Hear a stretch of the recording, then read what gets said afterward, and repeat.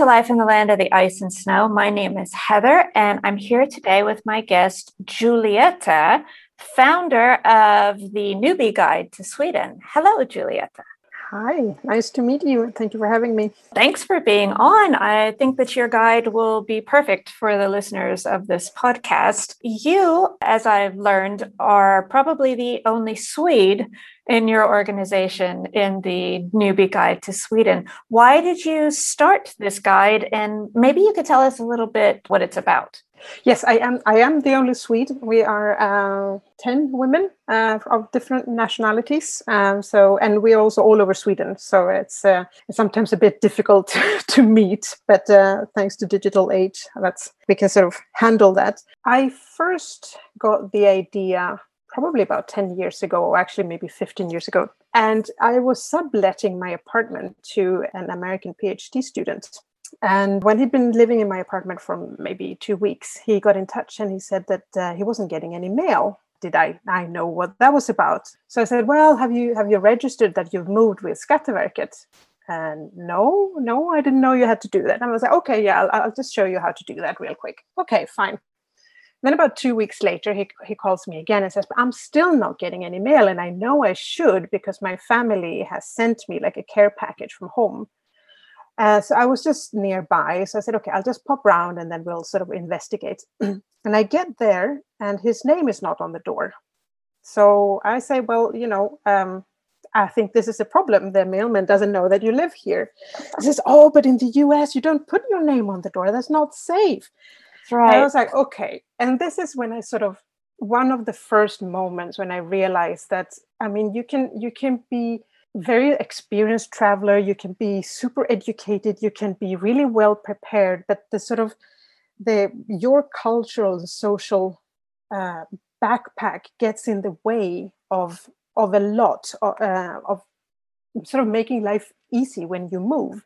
And the problem as well is that you can ask a Swede for help, but the Swede is also not going to know because that Swede has their own sort of cultural and social baggage to so you kind of end up talking past each other. So the idea of a platform where we could sort of try to collect information, explain it, translate it, and then sort of work a little bit as a starting point, a one-stop shop that would then lead on to different experts. That sort of idea popped up. And I thought first I didn't think platform. I first thought I'll just do a booklet or a brochure.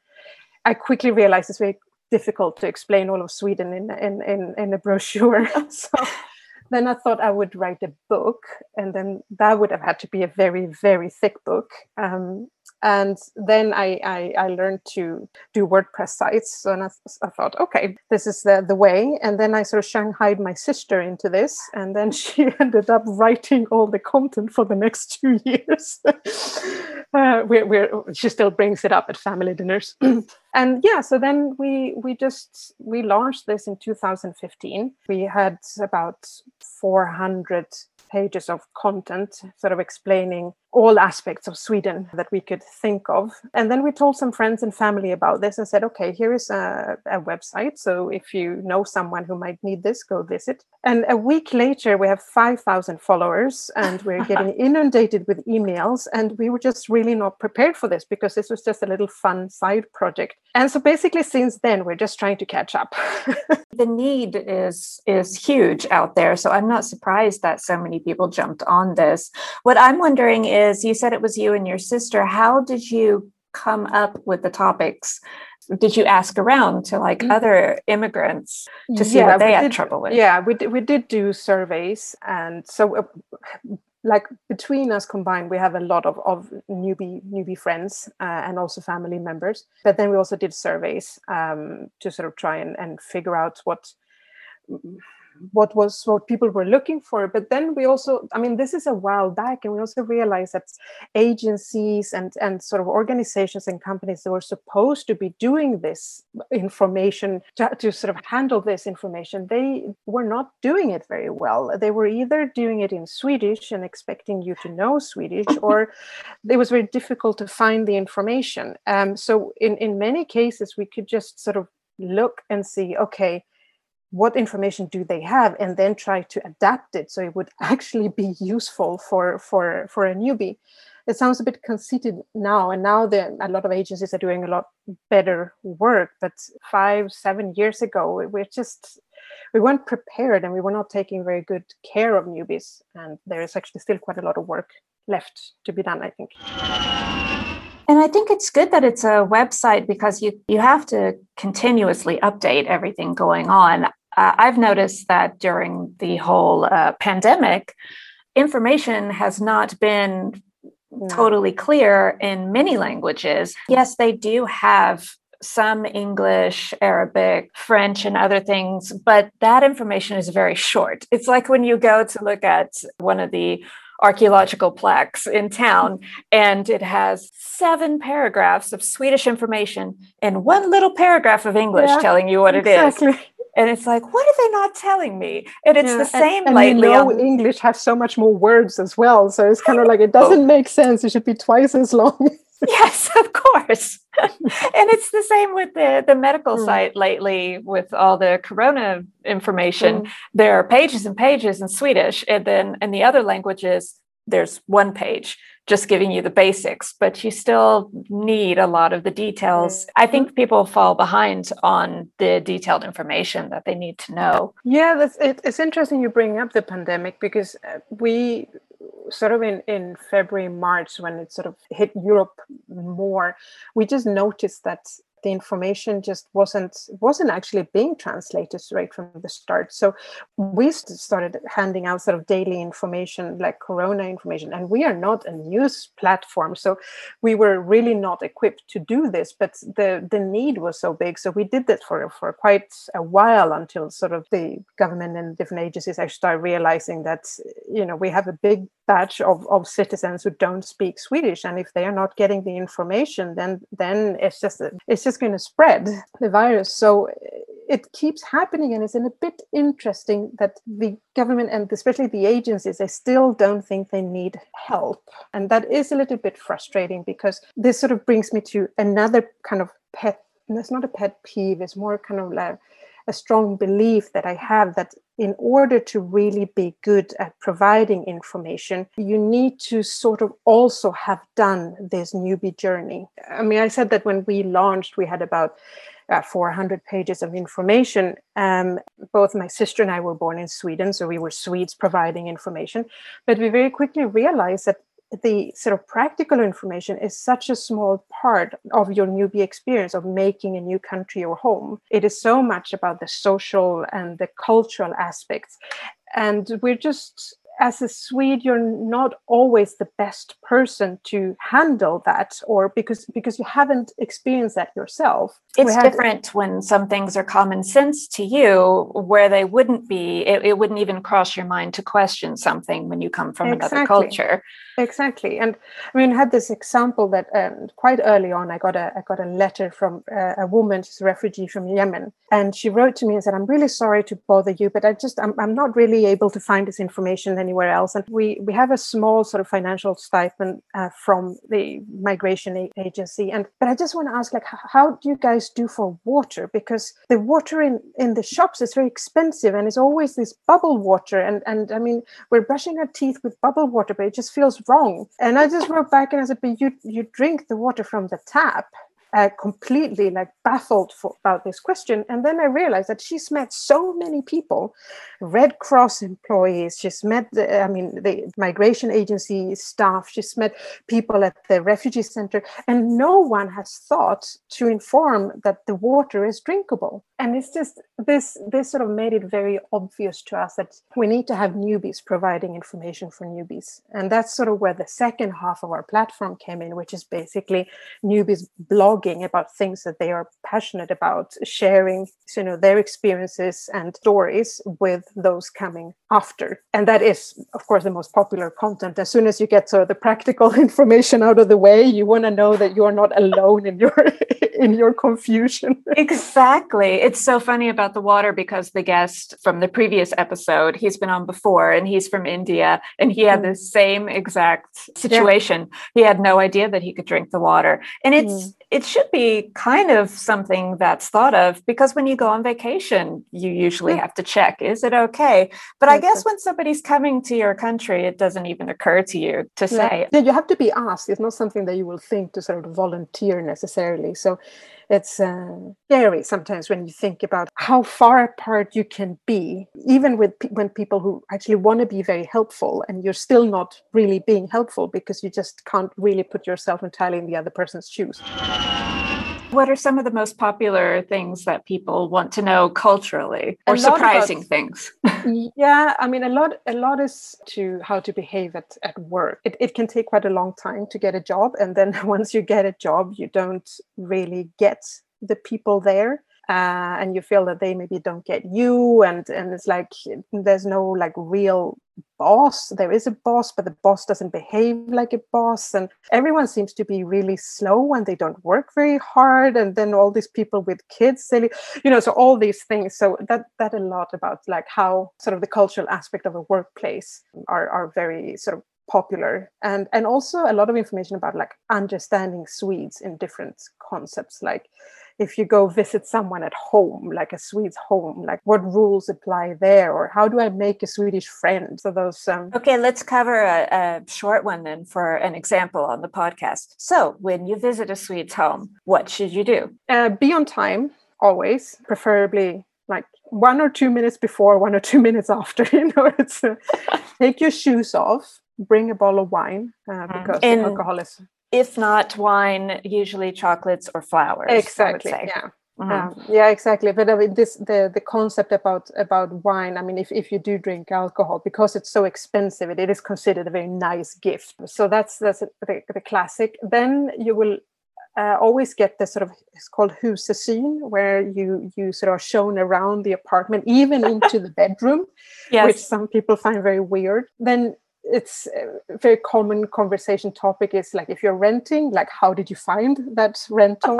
It's also quite common to ask about the price if you bought the apartment or the house. Do you think this is a Swedish thing or like a Stockholm thing or city? That could actually, that's very, very, very good point. I think that the apartment price is a Stockholm thing, and now becoming from the other major cities as well. We actually have a really, really good blogger named Sophie.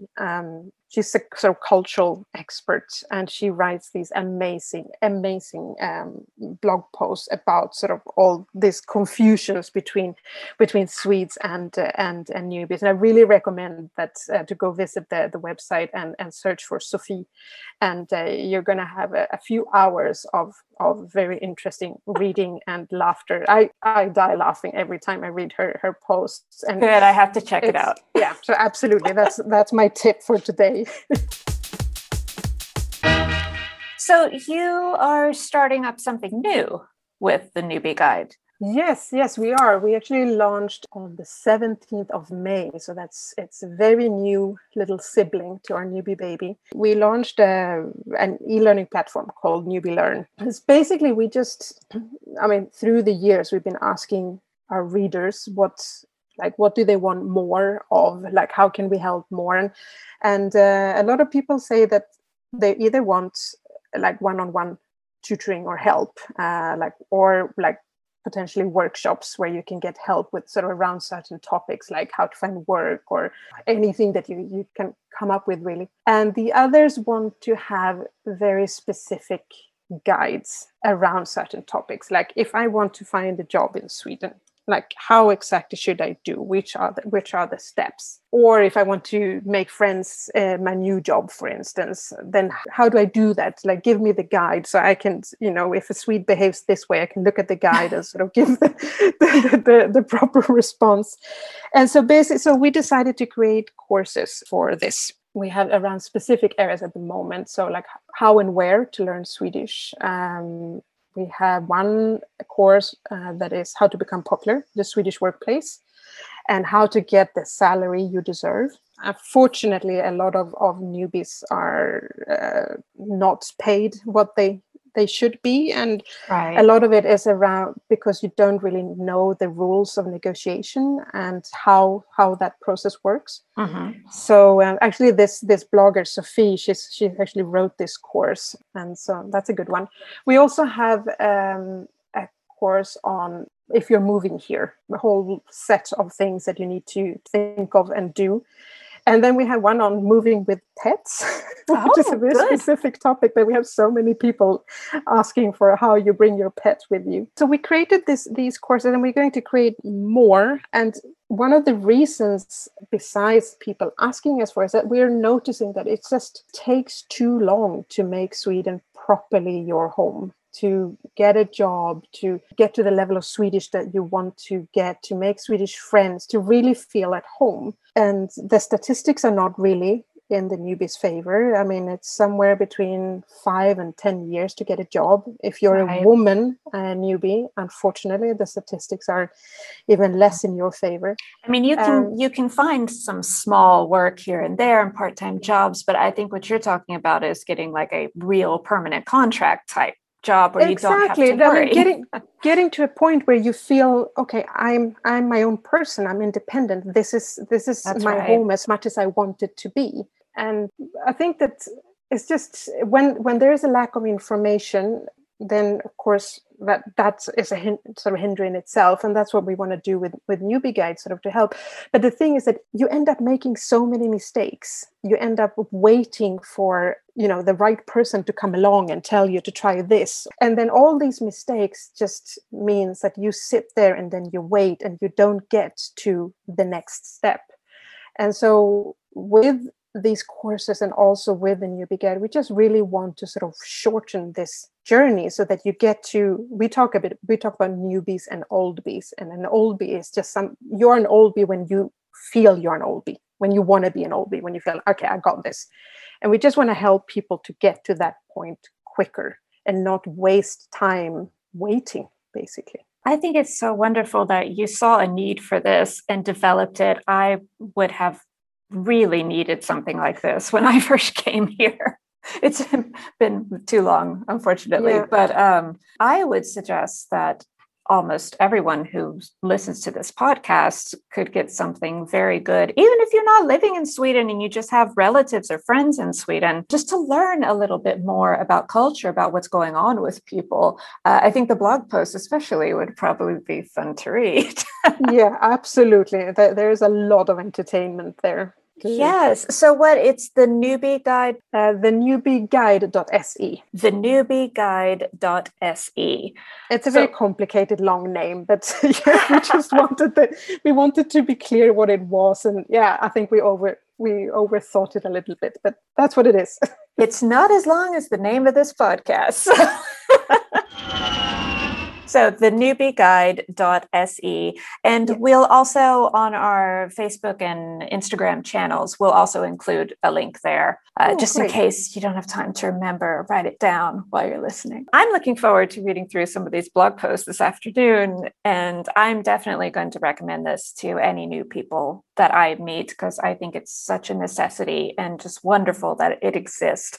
Thank you. Well, thank you for doing this. It's been and it is hard work, and sometimes I really feel like I would like to toss it out the window, but no, I can't. There's too much work. So many people need it, and it's helpful to so many. So I'm glad that you keep it up. You and your team, of course. Thank you. Yes, yes. I'll tell them to listen. So and it's good that we mentioned them, because they are actually the ones that work the hardest. Of course. Thank you so much for coming on and telling us all about this and offering this help to everyone. Yeah, have a great rest of the summer week. Thank you. You too. It's going to go out eventually and enjoy the sun. So I look forward to it. I look forward to hearing more podcasts from you as well. Very excited. Thank you. We're probably taking a break over the summer after a while, but then we'll be back with season 4. So we'll keep all that information updated.